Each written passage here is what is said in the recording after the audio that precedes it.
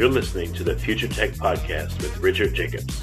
Future technologies such as artificial intelligence, stem cells, 3D printing, gene editing, Bitcoin, blockchain, the microbiome, quantum computing, virtual reality, and exploring space are much closer than you might think.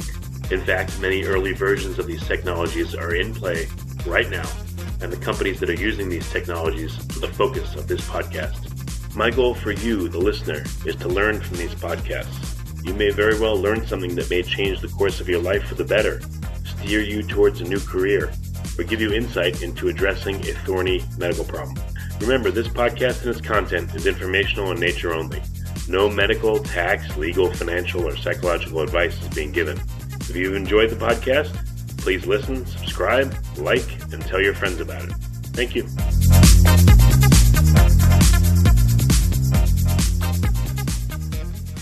Hello, this is Richard Jacobs with the Future Tech and Future Tech Health podcast. My guest is Katie Hansen. She's a PhD. She writes, speaks, researches, and teaches about the social and political aspects of human genetic and reproductive technologies. She's part of the Center for Genetics in Society, and we're going to be talking about a lot of thorny but interesting issues. Katie, thanks for coming. Thanks for having me. Yeah, tell me what's your work about? What are you focused on? Yeah, let me tell you a little bit about the Center for Genetics in Society. We're a public interest nonprofit.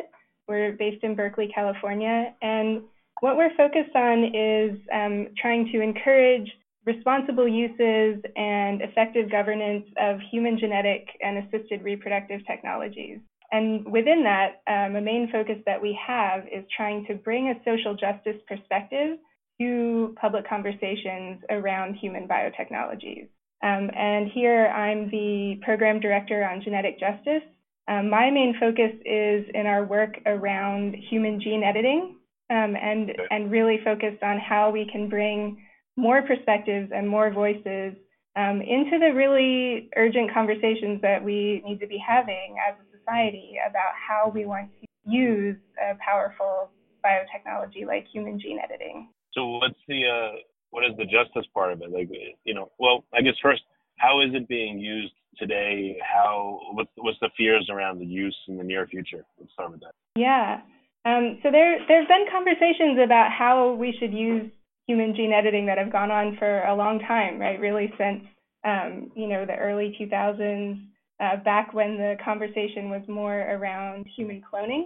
But in the past few years, with the emergence of CRISPR and the different ways of using CRISPR gene editing, these conversations have really gotten much more prevalent and much more important. And there are a range of ways that CRISPR and other forms of gene editing can be used on humans. And I think there's a really important distinction to make right off the bat, which is about whether we're talking about using gene editing in somatic cells, right, in the body of an actual patient to attempt to treat or perhaps cure an illness that they have. But this would be something that affects the cells in their bodies, but is not passed on to future generations. So we call that somatic gene editing or gene therapy. And the distinction is between that and germline gene editing, which is using CRISPR, another gene editing tool, on sperm or eggs or early embryos in a way that would make changes that would be throughout every cell in that person's body and also pass on to future generations. So on the one hand, for gene therapies, we're talking about developing treatments for actual patients, and germline gene editing, we're talking about affecting the genetic makeup or perhaps the traits of future people, future generations.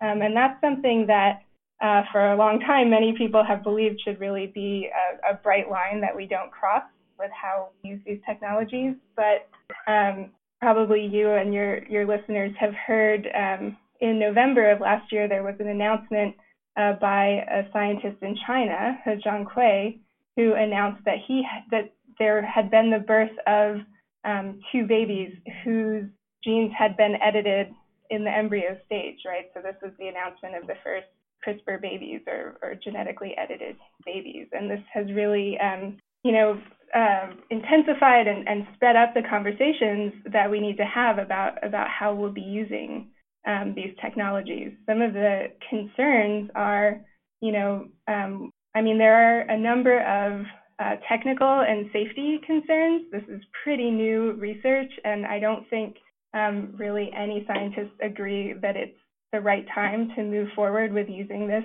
in human beings. There are just too many unknowns. We know about some of the ways that it can go wrong.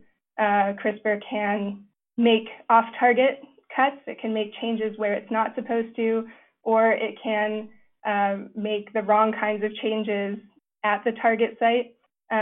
There are cases where not all of the cells are edited, so that the resulting person would have a mix of cells that are edited and not edited, and we don't know, what the effects of that would be on their health.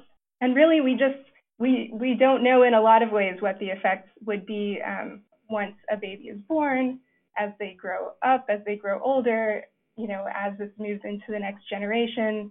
And it's not clear that there's really an ethical way that we can find out, right? How could we really say that we know that this is safe and ready to be used in people? But beyond those safety concerns, there are a lot of social concerns. And that's the kind of thing that, we are most concerned about here. What's an example of some social concerns? Yeah, I think, when we think about the proponents, people who want to go ahead with using germline gene editing, the conversation is often around preventing disease, right? Preventing genetic diseases from being passed on to future generations. And one of the things that's frustrating about that conversation is that it often doesn't include a lot the alternatives that already exist. Many people support the goal of, for parents who know that they're at risk of passing on a genetic disease to their offspring, many people support helping them prevent that from happening. But we actually already have safe and effective ways of doing that when that seems like an appropriate goal, particularly through embryo screening or a process called pre-implantation genetic diagnosis, where parents could use IVF and screen the IVF embryos that they have and choose to only implant those that are not affected by the disorder that they're concerned about passing on. And that's something that would be effective in the vast majority of cases, although there are some where it wouldn't happen. But so when we're talking about the benefits and harms, it's important to think about the alternatives that are already available. So, okay. What are some of the ethical considerations? So people say they want to, they want to eradicate these diseases that could be inherited, but I don't know, what are other reasons for people to do what they want to do? Yeah, even that basic question isn't entirely free of ethical concerns, especially if we look at it from a disability rights perspective. There are many people, disabled people in the disability rights community who argue that the disability actually comes from the way that society treats people with a variety of embodiments, and that we shouldn't necessarily assume that all of these things need to be fixed. Many people think of a disability as part of their identity, even. And so I think that's one thing to keep in mind, even when we're talking about screening or PGD. But a level of societal concern comes in when we think about who's going to make decisions about how these technologies can be used, right? There's not agreement across the board on, what counts as a serious disease, or where we would draw the line between something that was seen as having a therapeutic aim or something that is seen as designed to enhance the future person, right? And so there's not full agreement on that, and it brings up the question of how we would decide, how this would be used in the future. And there really are a number of risks of these technologies if germline gene editing were to be used in reproductive contexts, right, to change future generations, that it would exacerbate the kinds of social inequalities that we already have in our society, that are already, quite vast. We have to think about how we want to, do we want to embark on the use of this new technology that could make those inequalities even worse, right? By allowing those with wealth to have access to purported enhancements, right? Even if it's not possible to produce the kinds of genetic enhancements of intelligence or appearance or athletics that often get talked about when the idea of designer babies is brought up, right? Even if it's not possible to make those kinds of changes genetically, the idea that you could, right? It's very likely that clinics would advertise these forms of enhancement to parents, and parents who had attempted to have these edits made to their children would perhaps see their children differently. Educators might see them differently, right? The perception that there was some kind of enhancement and the belief that some people in society would be genetically enhanced can be very damaging. That we can see that from the history of racism and of eugenics in our society that are based around this basic belief that there are forms of biological superiority. Well, okay. Is the concern more to get therapies into people's hands, or is the concern to limit the possibility of people being enhanced? What if the therapy is both? Well, therapies that would be for patients, but these kinds of somatic gene therapies are something that most people support, right? The idea of stopping germline gene editing is not to stop any forms of therapies in terms of somatic gene therapies.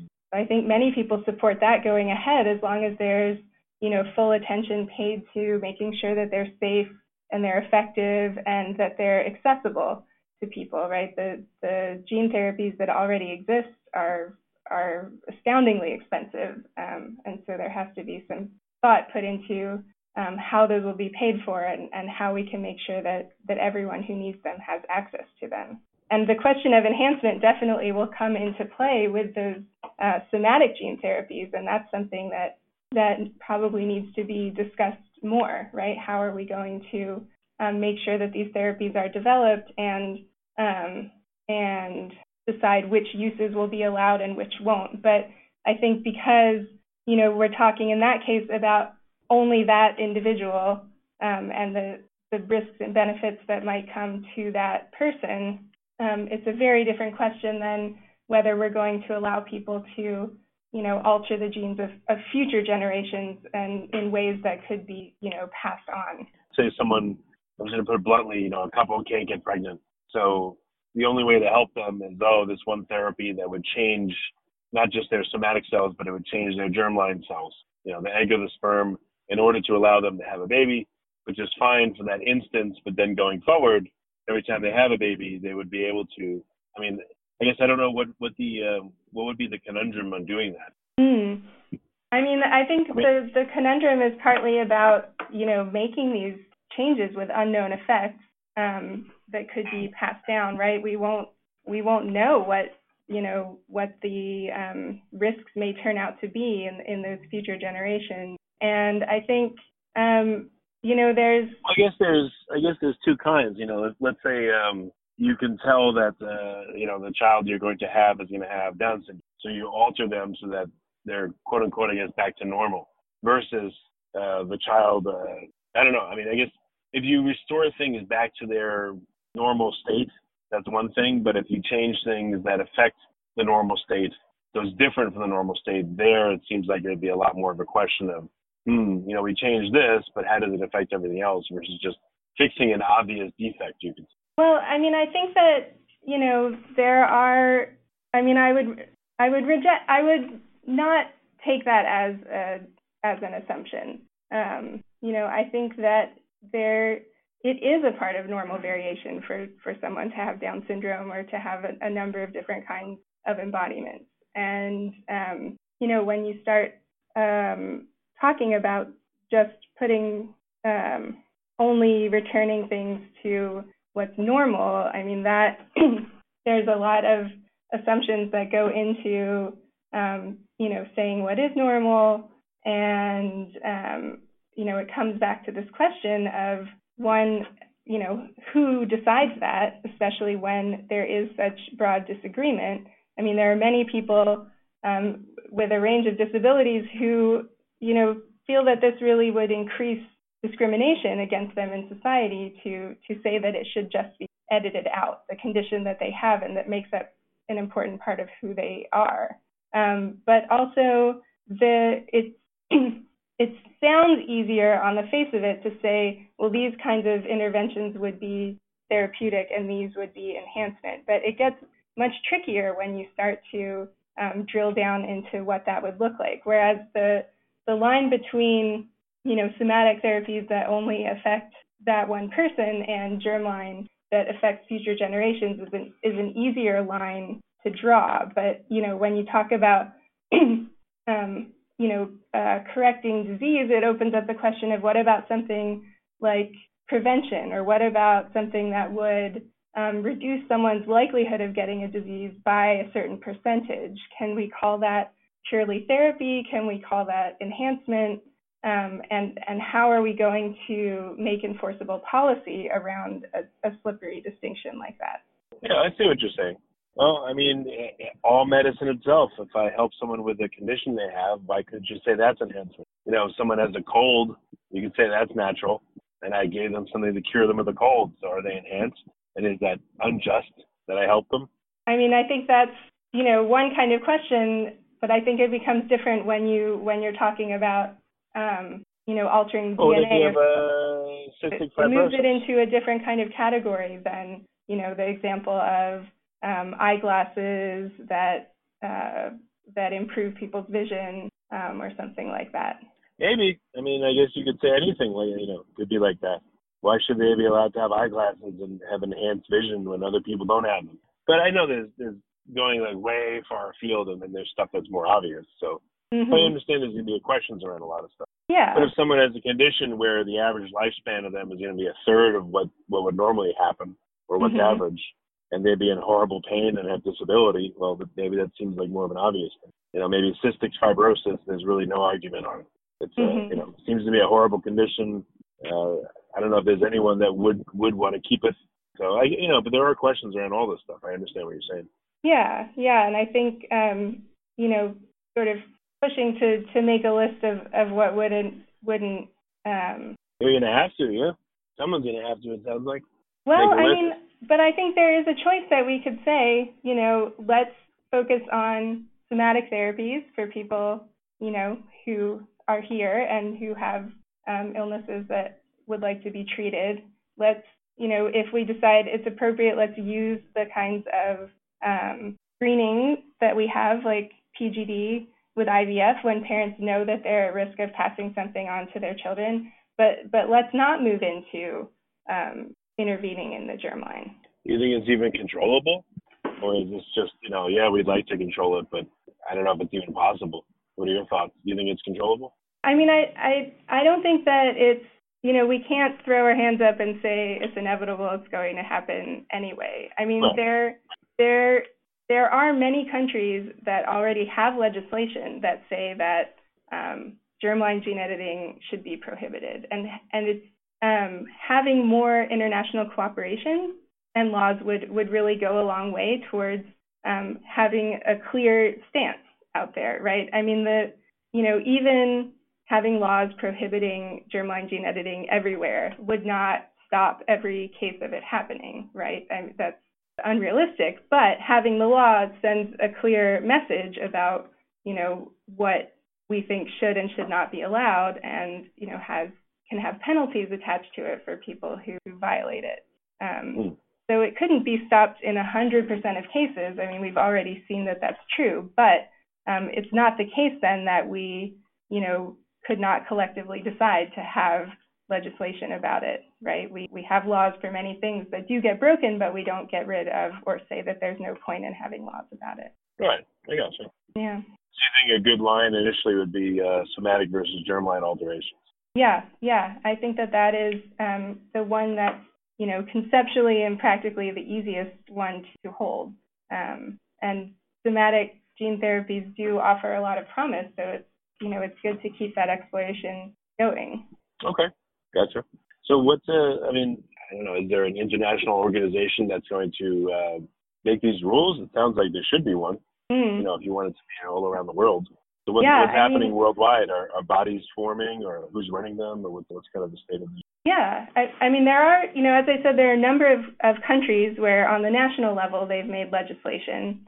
And there is at least one international treaty called the Oviedo Convention. It's from the Council of Europe. And at least 29 countries have ratified that. And it says that germline gene editing for reproduction is prohibited. And then there are a number of international efforts to talk about how this should be regulated. There's a panel that's meeting through the World Health Organization currently, and there's an international commission hosted jointly by the National Academy of Sciences in the US and the Royal Society in the UK that's pulled together members from a number of countries to think about what a framework for using germline gene editing might look like if society decides that it should go forward. The WHO panel is looking more broadly at what should be done. So those are two efforts that are going on. But we would really like to see an even broader conversation. I mean, this is something that we're talking about that could potentially affect everybody, right? If we're talking about altering the human genome in future generations in ways that would be passed down and become a part of sort of the general gene pool, then it's something that affects all humans, basically, all of us. And so it would really be something that, there should be a way for the broadest possible conversation to happen, to bring more people in, more voices.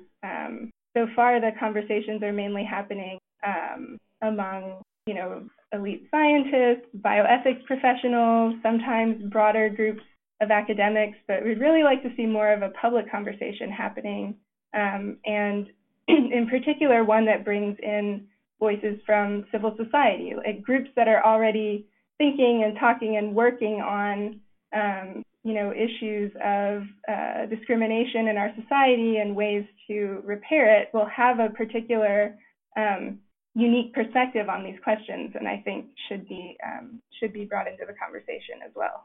Well, voices and talks and again, is this just in the U.S. or is this worldwide? And what's the focus here? First here and then worldwide. I mean, we can rule on X, Y, and Z, but if other countries don't rule the same, then what?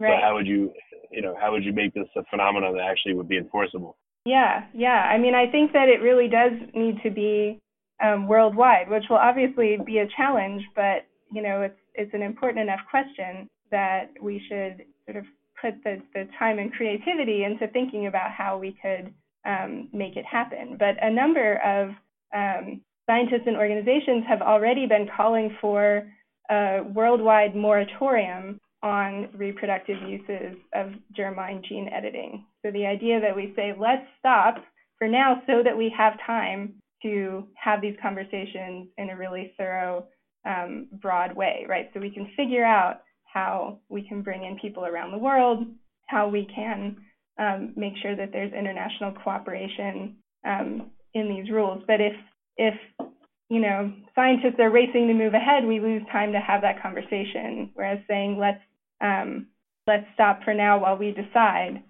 really gives more space and time for that to take place. Right? It is a complicated question how we will come up with a way that is actually worldwide and cooperative and enforceable. But we'll need some time to think about it, to work it out. What's the path there that you see? What are the steps right now that you guys are taking to try to get this moving? Yeah, I mean, we are one of the things that we do is we work with other organizations. We work with reproductive justice organizations, disability rights, LGBTQ, environmental groups, and a number of others to sort of bring this issue to them and kind of bring their perspectives more to the public. We are interested in things like the U.S. Senate resolution that was introduced earlier this year that called for broad public debate and at least was bringing the attention of the Senate and of our elected leaders to this issue in a way that encourages international cooperation and broad conversation in the public. So those are two promising things. We would like to see the efforts that are already underway, like the WHO and the National Academy of Science groups, to have a more kind of robust public conversation around that as well. For listeners, how can they get involved in the conversation and how can they find out more?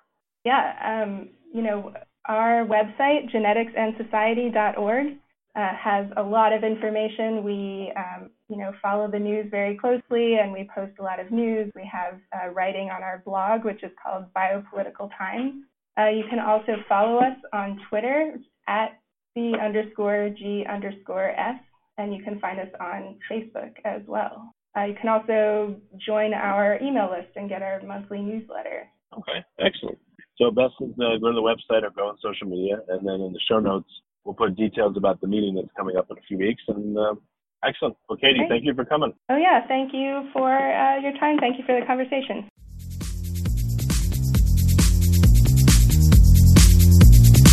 You're listening to the Future Tech Podcast with Richard Jacobs.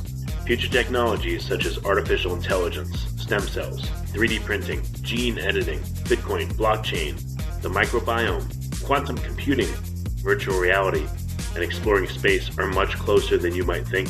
In fact, many early versions of these technologies are in play right now, and the companies that are using these technologies are the focus of this podcast. My goal for you, the listener, is to learn from these podcasts. You may very well learn something that may change the course of your life for the better, steer you towards a new career, or give you insight into addressing a thorny medical problem. Remember, this podcast and its content is informational in nature only. No medical, tax, legal, financial, or psychological advice is being given. If you enjoyed the podcast, please listen, subscribe, like, and tell your friends about it. Thank you.